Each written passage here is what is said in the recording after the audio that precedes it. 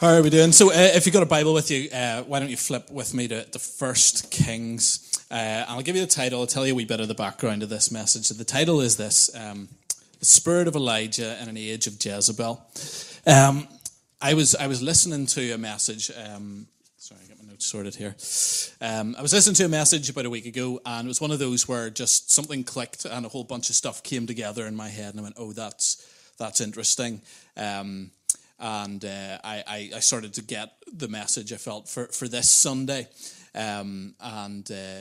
So I intentionally turned it off, actually, just to try and not, I've drawn a bit from it, but I've tried to not don't want to just imitate someone else's message or fight using someone else's armor. But it was one of those where the message kind of arrives intact, rather than doing a lot of digging. I was like, okay, this is the message. This is what we're going after. And I'm going to really try and get the tone right. I'd ask for grace on it, but it is a challenging one. And so appreciate being prayed for there. Really, really do. So most of you know we had a son, our second son, Caden, about 5.5 months ago. I like to tell Danny he's our second of 7. She disagrees. But he's gotten to that stage in life now where you can play peekaboo with him, you know. So very exciting for us and for him. He's all this banter, loves doing that. And the reason why that works really well for babies is that they don't have this thing called object permanence, right? Object permanence is this idea that develops. You start to understand this as you get older, but babies don't understand it. Where when you can't see something, it doesn't mean it isn't there. When you play peekaboo with a baby, when they can't see you, they think you have, flipped out of time and space. They're like, what wizardry is this? You are a magician. Oh, wow, you're back. Fantastic. There you go. Oh, my goodness, you've gone again. That's how babies view it, and all the while you're just doing this, right? And as grown-ups, thankfully, we know that there are things that we can't see that are still there, right? Some of you have such poor eyesight. That's very necessary, okay? Yes. Some of you need to be able to see, or you need to know that it's there because you don't always see it. But I think one area where we fail in doing this, one area where we struggle with this is in the spiritual realm. Particularly when it comes to the enemy. Over the last few hundred years, we've had the Enlightenment, we've had scientific advancement, all of that. And one of the things that I think the enemy has recognized in that time period is that he's very often able to accomplish his goals better by being hidden and being in the background. By working through the ideologies rather than trying to sort of manifest himself openly. There's a very famous phrase which says, the greatest trick the devil ever pulled was convincing the world that he did not exist. And I think things are getting more explicit perhaps today than they have been. But the reality is that, today as Christians in our world, we want to appear reasonable and nice and thoughtful and not unintelligent and respectable and all of these things. And so we'll often look at what's going on around us and we'll go, oh, well, that's like natural forces. That's, the trends and the ideologies of the age, and we'll try and tie everything to that. And we'll be reluctant to say, well, there might be something demonic, there might be something underlying that. I just want to say at the start, look, doesn't mean that there aren't societal forces, doesn't mean those things aren't real, but very often, and we see this throughout the Bible, we see the enemy at work. That idea that this is just simply natural forces is not true. The Bible is very, very clear that there is a spiritual battle going on. There is a fight going on right now in the heavenlies. Amen? Right? We know that. We know that as the people of God. That demons are real, that Satan is real, that the enemy is real. The Bible warns us that he is going around like a roaring lion looking for who he can devour. And right now, I believe in our world, in our time, he is devouring a lot of lives. And one of the issues and one of the things that happens when we misdiagnose this as purely natural, and we think of things in purely naturalistic terms, one of the problems with that is that we only fight it in natural ways. And you cannot defeat the supernatural with merely the natural. You can't just take on the enemy. You can't fire a gun at the enemy and hit him. It's not how it works. And just because something has natural forces or natural implications does not mean that we can simply fight it there. If we do that, we will fail. We will fail in spiritual warfare if we only fight it in the natural. So we need to recognize that a lot of those things that we think are natural, they are actually the symptom and not the root. And the underlying a lot of those things is the enemy himself. It's spiritual. It's spiritual. And the Bible commands us to be alert for the devil. And so that's what I hope. I hope that today is kind of like a peekaboo message. It is an eye-opening message. It's where we recognize, we didn't think that there was something happening there, but we realize that there is something happening there, and that we get to see that and we fight it appropriately, that we as the people of God recognize that the enemy is at work, and yet we have power and we have victory over him. Jesus has overcome him. Yes, amen. Yes. So, we're in a place in the world, particularly the Western world, where there seems to be fierce assault. And it's coming against families, it's coming against the church. And I think there's a demonic element to it. And in particular, I think it goes back to a Jezebel spirit. And this is where we get into the difficult stuff. But let's read in 1 Kings chapter 16. And it'll come up on the screen as well. But 1 Kings chapter 16, verse 31 to 32. This is talking about Ahab, King Ahab. It says, he not only considered it trivial to commit the sins of Jeroboam, son of Nebat, but he also married Jezebel, daughter of Ethbaal, king of the Sidonians, and began to serve Baal and worship him. He set up an altar for Baal in the temple of Baal that he built in Samaria. Ahab also made an Asherah pole and did more to arouse the anger of the Lord, the God of Israel, than did all the kings before him. So in order to kind of understand what I'm talking about, we need to understand what was going on with this Baal worship, because that's the key issue, right? The key thing was they started to worship these false gods, Baal and Asherah. Jezebel was a very committed Baal worshipper. Her father was called Ethbaal, which literally means for Baal, right? And so to understand this worship, we need to understand the worldview behind it. Paganism is ultimately at its core, at its root, it's demon worship, and the Apostle Paul tells us this when you offer sacrifices to idols. The pagans, they worship demons. And how did demons come about? How did we end up with demons in the world today? Well, very simple. We know the story that the devil said, I want to ascend to the throne of God. I want to be like God.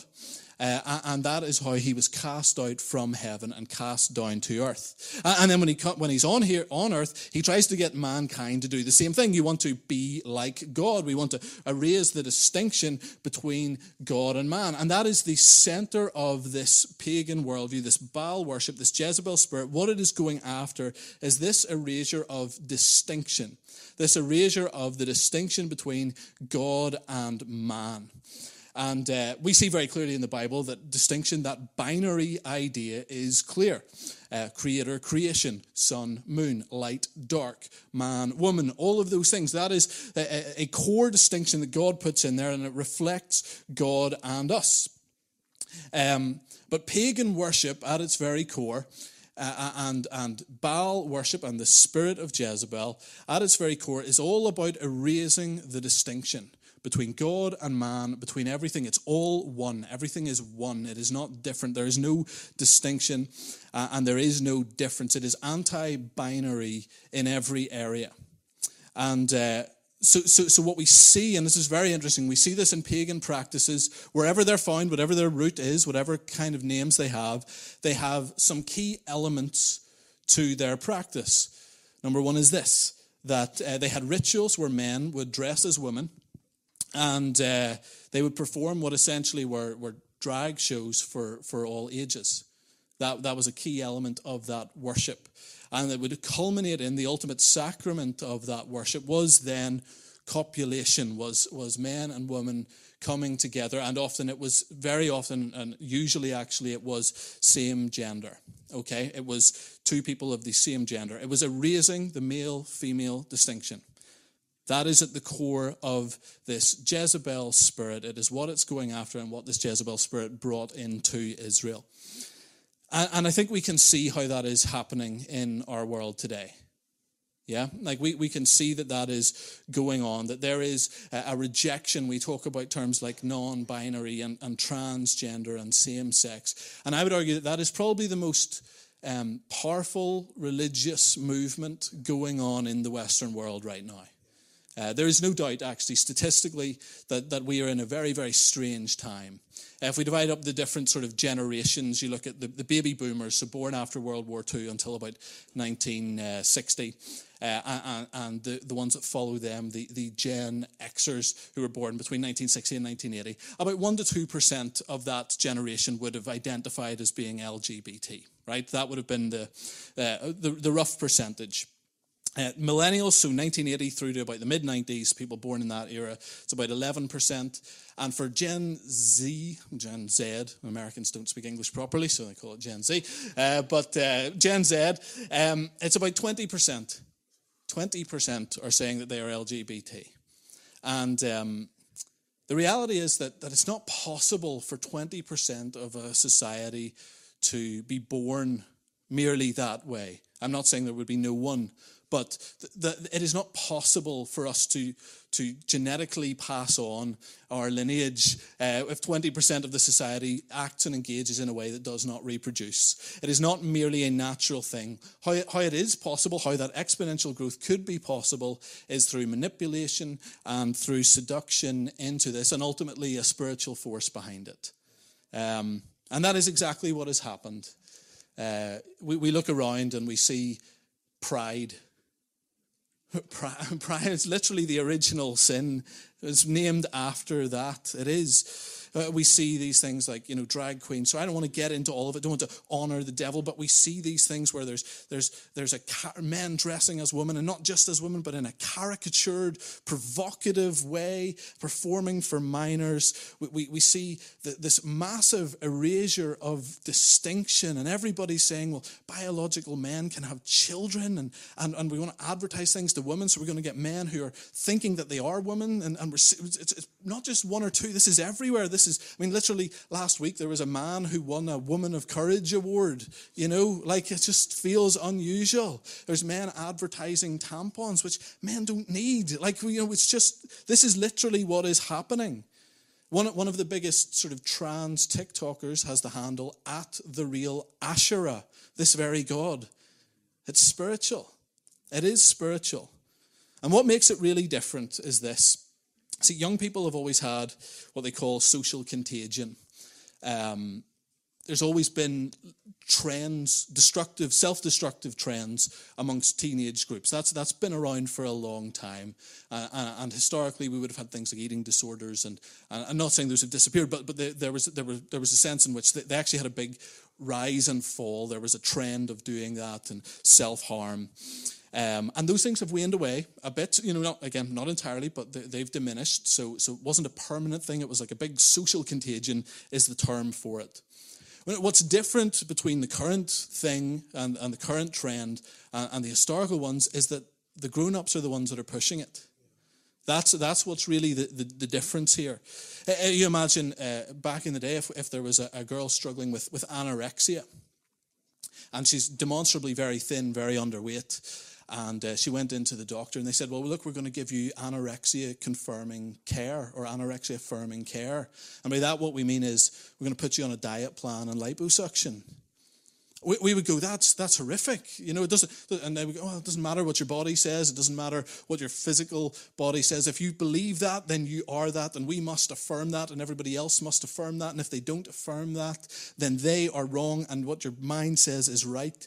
And yet, that is exactly what we're seeing when it comes to these issues. It's the adults who are going, yes, well, let's affirm that. Let's remove healthy organs. Let's mutilate bodies. Let's give the same drugs that we would give to criminals to castrate them and call them puberty blockers and give them to minors, often without parental consent.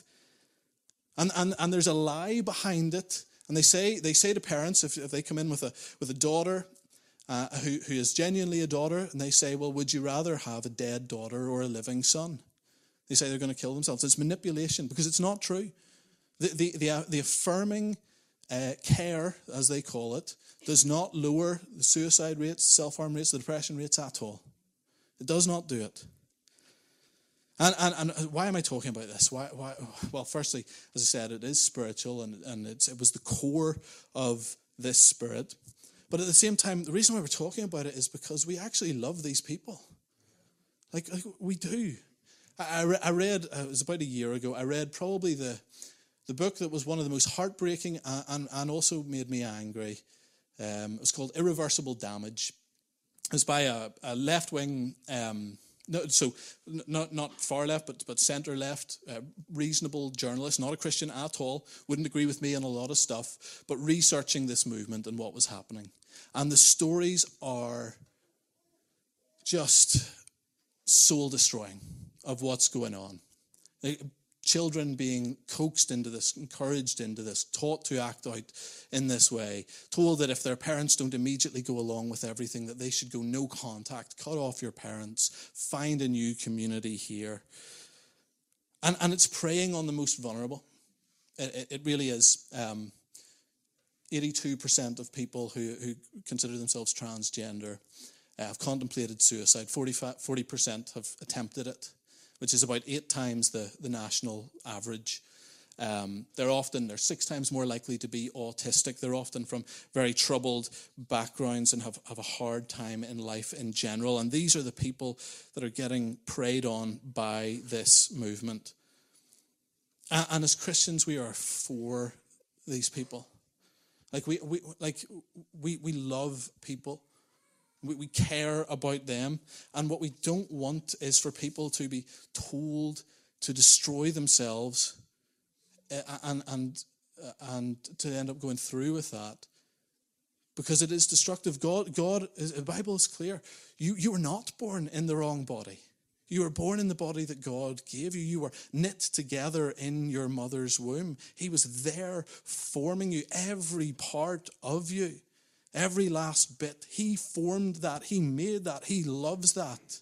And he has died to make that a temple of his Spirit. Your body is sacred. Your body is loved by Jesus. And the people that are being told that this is the way, they need to be told, no, that's not the way. That is not the truth. That is not what God has for you. Jesus loves you, and whatever hole you have in your life, that is the thing that is meant to fill it. The love and the goodness of Jesus Christ. His body was mutilated on the cross so that yours would not need to be.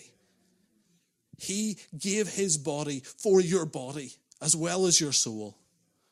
He has given it for that. And so this is what we see with this spirit, and we see it very much in our world today. This Jezebel spirit is raising the distinction between male and female, and it is destructive as a result. Now, one of the things, give a couple other things that it does before we look at where we go with this, but one of the things that this spirit strongly, one of the things that can oppose this spirit is strong men, good men. Good men, regardless of their faith, good men will not allow this to happen to their children. They will not accept that. But one of the things that the Jezebel spirit does then is it emasculates men. 2 Kings 9:32 tells us that there were eunuchs around Jezebel. This is the first time we see eunuchs, men who have been castrated. That is one of the things that Jezebel will surround herself with. She will also, if we look at the relationship dynamic between her and Ahab, it is very much Jezebel who is the dominant character. She is the one doing the killing. It is her religion that they adopt. She is the one that sends the threats to Elijah. She's the one who takes Naboth's vineyard later on in the story, if you know that. One writer said this: he wore the crown, she wore the trousers. There's a Meghan Markle joke in there, but we'll not make it. But one of the things we see in our day is that strong men are not viewed well. They're not considered, well, as a positive thing. We hear these phrases, smash the patriarchy and toxic masculinity. And don't get me wrong, there's a sense in which that men can definitely be toxic and domineering. Like that's not untrue. But the target of that is not gangs of criminal men, and it's not men who are, having children with multiple women and then not taking care of them. That's not the toxic masculinity. It's men who take initiative. It's men who are strong, who take responsibility, who are productive and ambitious and bold, and all of the things that God has called men to be. And a Jezebel spirit wants to smash that. The Jezebel spirit considers that to be toxic. And a Jezebel spirit will do everything to ensure that good men do not stand up, that good men do not say no, that good men do not put a stop to it, and wants to manipulate good men into denying masculinity, because masculinity is a bulwark against it. And the spirit latches on to Ahab. Ahab is a weak man. The reason Ahab marries this foreign princess was for political clout. It was to get ahead. It was to advance himself in the culture. And this is exactly what we see in our day, that we will often find people who will sell out the kingdom of God for cultural capital. I was having a conversation with... it was actually the fastest growing church. This is the circles I move in, everybody, okay? Fastest growing church in America. They were at a conference here in Ireland that I was involved in sort of running it behind the scenes. I got chatting to the pastor's couple. It was a couple, and got chatting to the wife. And we somehow got talking about this issue. I don't remember how. But she said, yeah, we get phone calls all the time, asking us, what's your stance on sexuality and all of these things. And she says, we just say, and we've always said, we won't deal with that. We don't talk about that. And she said to me these words. She said, if you talk about that, you can give up on church growth. And I just went, are we really willing to sell out the word of God for popularity and growth? Like, the people are. I'm really encouraged by the fact that there's people shaking their hands. But we do this. People do this all the time. And the Jezebel spirit, I believe, has success very often, not because of evil men, but weak men. It's weakness, it's silence, it's giving in to the Twitter mob, it's giving in to the political pressure.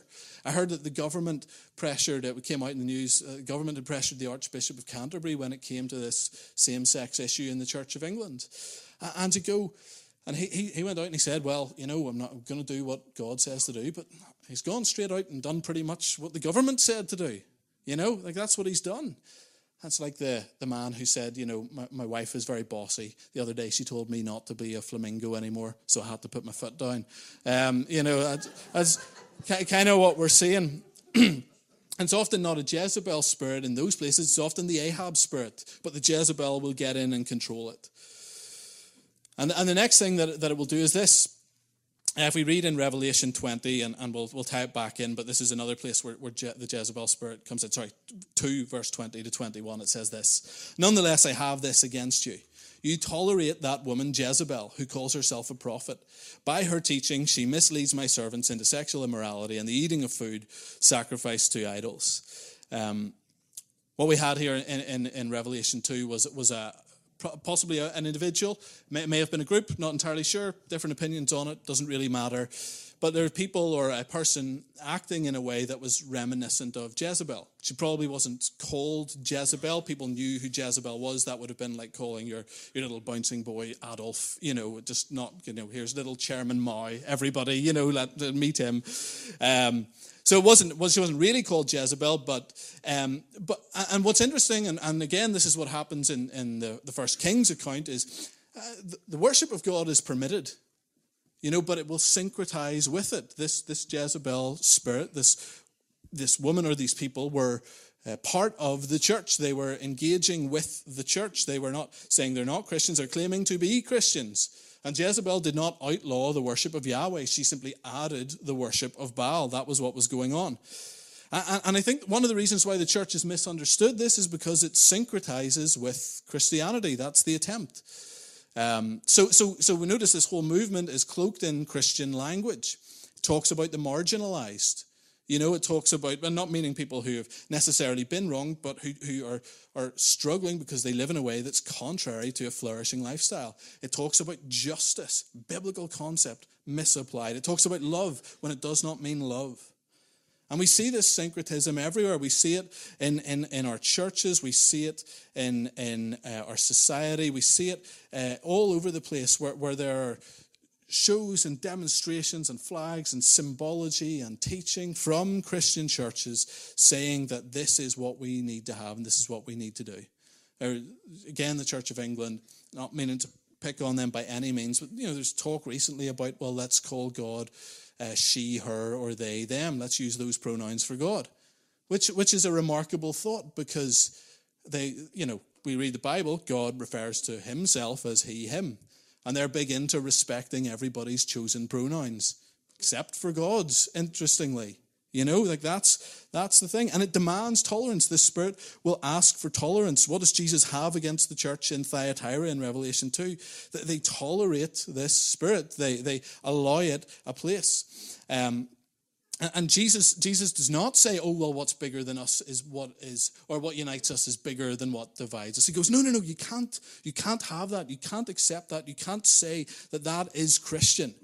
And I think often tolerance, the way it's currently used anyway, is a perversion of true Christian love. Because of course we want to be loving. Of course we want to be kind. But also, 1 Corinthians 13 tells us, love does not delight in evil, but rejoices in the truth. Love knows the difference between good and evil. And it demands tolerance on one side, and then it rejects it on the other. So 1 Kings 18:4 says, Jezebel was killing off the Lord's prophets. So tolerance one way, no tolerance the other way. And I don't know if many of you may have heard about the Church of England chaplain. He was in a Church of England school, and they had a group come in, and they were, this happened about a year ago, they were putting some pretty radical stuff in there. They were getting the staff to chant, smash heteronormativity in the training sessions. That's pretty out there. And he got asked by the students, like, what do you think? And so he shared at their chapel service, he shared, look, just keep an open mind. You don't have to go along with everything. And for saying that, what happened to him was he was suspended, he was then fired, and he was referred to the terrorist watchdog, right? Go tolerance, right? Like tolerance one way, not the other. And so that's where we're at. That is what this spirit is up to. That is what this Jezebel spirit is doing. It is very much on the march. And it has in its sights children and men in the church. I'm not saying it doesn't have the women included, but, it has some key areas that it's targeting. And the people in power appear to be either Jezebels or Ahab. And the Western world is pretty much coming to an end. Other than that, things are fine, Like, that's where it seems to be. Whatever the opposite of a church growth strategy, this message is it, okay? But here's the thing. It's not the end of the story. It's not the end of the story. I need to keep an eye on time here, but we need to go further and say, the good thing is that there is power in the people of God to overcome. There is power among the people of God to overcome. It is not the end of the story. We're told in 1 Kings 17, verse 1. Now Elijah the Tishbite from Tishbe in Gilead said to Ahab, as the Lord, the God of Israel lives, whom I serve, there will neither be dew nor rain in the next few years, except at my word. I don't know how many of you, reading your Bible, have come across Tishbe anywhere else other than here. You haven't, is the answer, okay? Like, you haven't. Elijah came from a place that was absolutely out of nowhere. It would be remiss of me at this point to not talk about Arsenal's stunning comeback win last Sunday. 2-0 down, conceded after 9 seconds. Bournemouth got a second goal in a desperate situation. And then out of nowhere, everybody, out of nowhere, Reece Nelson, who exactly, just like Elijah, okay, scores the winning goal in the 97th minute. All 7 minutes correctly added, by the way, I might add, and any Spurs fans in the room can keep their mouths shut, okay? But here's the thing, what does that have to do with the sermon? Well, it shows that God sends victory to his anointed, his righteous, his chosen Arsenal fans. Amen. Yes? No, but here's the thing, God will send victory out of nowhere. Tishbe is not on the map. Tishbe is, no one knows where it is. People guess, but they don't really know. Elijah has no clout. He is not a known person. He is not in the palace. He is not in the temple. He is not a known figure at all. He is a wild man dressed in wild clothes. He is not cool. He's not Hollywood. He's not Westminster. He's not DC. He's not Davos. He's none of those things. He is not situated for success. There's no Twitter following, no political sway. But what he does have is this. He has the power of God. He has the power of the living God on his side. That is what an Elijah spirit has. And I believe in this time and in this generation, when we are in a world that is chasing political capital and cultural capital and selling the kingdom out to get ahead, we need people who are making their mission to be people who get the power of God.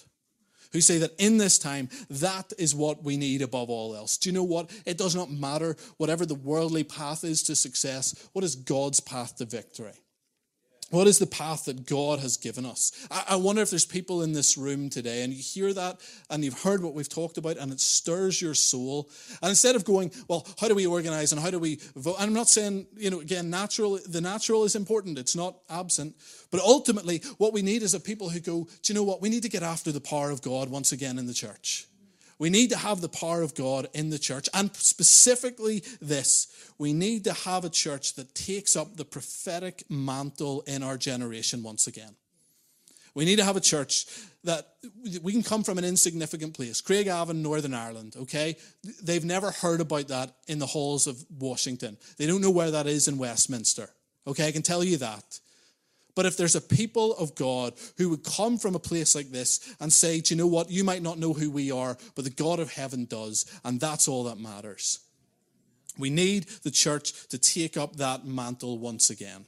I think in different eras and different times, the church, God often puts different emphases on the church. And we've had eras of real evangelism and eras of real apostolic, church planting and eras of real teaching. And I think in our time, in our generation, our society, we need the prophetic. We need the prophetic once again. And I don't just mean individual prophecy, although yes, but prophecy that does this, because this is what the prophet Elijah did. It stands up against the spiritual forces, the powers and principalities, and says, do you know what? You're impotent. You have no power. That's what Elijah does here. Interestingly, Baal was the god who gave dew and rain. And so what does God say that it will not have, or that the nation will not have? Dew nor rain. It will not have that. He's also known, Baal, as the god of storms. So when fire comes down from heaven, it was like the ultimate storm from on high. And then an actual storm, a flood of rain comes after that. That needs to be one of the key elements in the mission of the church at this time. Elijah did not say, look, I'm just going to keep out of the culture wars. He didn't do that. This message, I'm sure, depending on who hears it, but there would be people that would criticize it and go, well, why are you wading into a culture war? Surely you just preach the gospel. Well, firstly, I believe it's part of the gospel, but secondly, sometimes you can't stay out. In the 1930s, Adolf Hitler in Germany, and, he starts annexing parts of Czechoslovakia. And Neville Chamberlain, the British Prime Minister, goes over there to make peace, and they sign the Munich Accords in 1938, and he comes back from his plane, he's waving his little bit of paper, and he's going, look, peace in our time, peace in our time. Isn't that wonderful? And of course, we all know what happened next. Hitler, man of integrity, true to his word, 6 years of wonderful peace. Someone's going to clip that out of this message, by the way, and that'll go viral. No, obviously not. That is not what happened. That war was coming regardless. Churchill at the time when that happened said this. He said, you were given the choice between war and dishonor. You chose dishonor and you will have war. So sometimes, you go, well, we can sell ourselves out and we'll avoid it. But no. The reality is sometimes you sell yourself out and you still can't avoid the conflict. The conflict is coming. You can't say no war when there's an invasion. You can't just go, hey, let's de-escalate. You go, no, it's this far and no further. And so, why are we in a culture war? Well, let me say this: we as the church are teaching the Bible, serving the poor, loving people, praying for people, baptizing, teaching, raising families, building businesses, all of the stuff that we do, working hard, having jobs, providing. And then out of nowhere, people came along and said, there's no male and female and we don't need marriage. And you know what? You can become whatever you like and you can switch from one to the other, and let's give drugs to children and let's tell them that this is okay and let's perform in front of them and let's have a satanic mass at the Grammys. You tell me why we're in a culture war. Was it, the war has come, and it's not that we want to crush and defeat people, but there is a power and a principality behind it. There is. And we need to take it on as the church. And the mission of the church does include doing this. At the center of culture is cultus. There's the same root, cultus meaning worship. And we are told by Jesus to go and take over the worship, to go and disciple the nations. Now, not in a forceful way, but using the power of the gospel, using the tools that God has given us. We are called to go into the world and to disciple it and teach it to obey everything that Jesus has commanded us. And we are in a cultural conflict, and Jesus instigated it. Jesus was the one who said the gates of hell are not going to prevail. He said the kingdom of God is forcefully advancing. Jesus was very open about the spiritual war that is raging on, and he is very happy for us to go, do you know what? Yes, we're going to fight. We are going to fight, and we're going to win. I believe that. I believe that. I know people there's different perspectives on this, but I really do believe that there's victory for the church. I really do. I know and what happens at the very end, I don't know. But I believe there's a lot of victory to be had. I believe that this gospel will actually be preached as a witness to all the nations. You know, I do think that the Holy Spirit has power to actually fulfill the mission that Jesus has given his church. I really believe that. And so when we see things like this, one of the things that I believe is that we are not going to have, I'm trusting, unless it is the very end. But if it is not, and it might not be, we've got to be open to the fact that it might not be. People have always believed it's the very end. It might be, but it might not be. And if it is not, then I am trusting God that we will not in this nation have some revival of ancient paganism, but rather we'll have a revival of the eternal Spirit of God. That we will actually see the Spirit of God through his church do things that we have not seen in a very long time. That we will see people who have the power of God. That we will see a church that says, do you know what? We've been quiet. We've put our heads in the sand. We've run away. But now is the time to go and speak to Ahab. Now is the time to take on the prophets of Baal. Now is the time to say, do you know what? Your God is mute and silent and dumb. And our God is powerful. But he is not only powerful, he is good. He is good and he loves the people that are being abused and mistreated underneath this. I believe that we will see a people in our day who are filled with the power of God, filled with purity, people of prayer, as Elijah was. And they will pray, and God will hear, and the heavens will shut, fire will fall, and that Spirit will be driven back in the name of Jesus Christ. I believe that. I believe that. And that's what I want to leave us with today, is that idea that, do you know what, in this time, if there's one thing we need, it is to get after the power of God. And there's different ways of doing that. It's the gospel, it is the prophetic, it is the gifts of the Spirit, it's service. But ultimately, we need to say, do you know what, God, how are you empowering me? What are you calling me to do? And you need to stand up, and we need to have the boldness to do it. Amen? Amen. But let me just say this as well. There's probably some in the room and some watching online, and you're kind of a Gen Z listener. And I just want to throw this out there to that generation. Maybe you're raising kids that are in that generation. You have literally every reason in the world not to go along with this. You know, like in the natural. You have every reason in the world to not stand as one of the prophets, as the people of God in this time. You do. You have a weight that I don't think any of us, myself very much included, and I'm only a few years older, but that generation has shifted. I don't think we'll understand the weight and the pressure that you're under fully. You are under a real attack.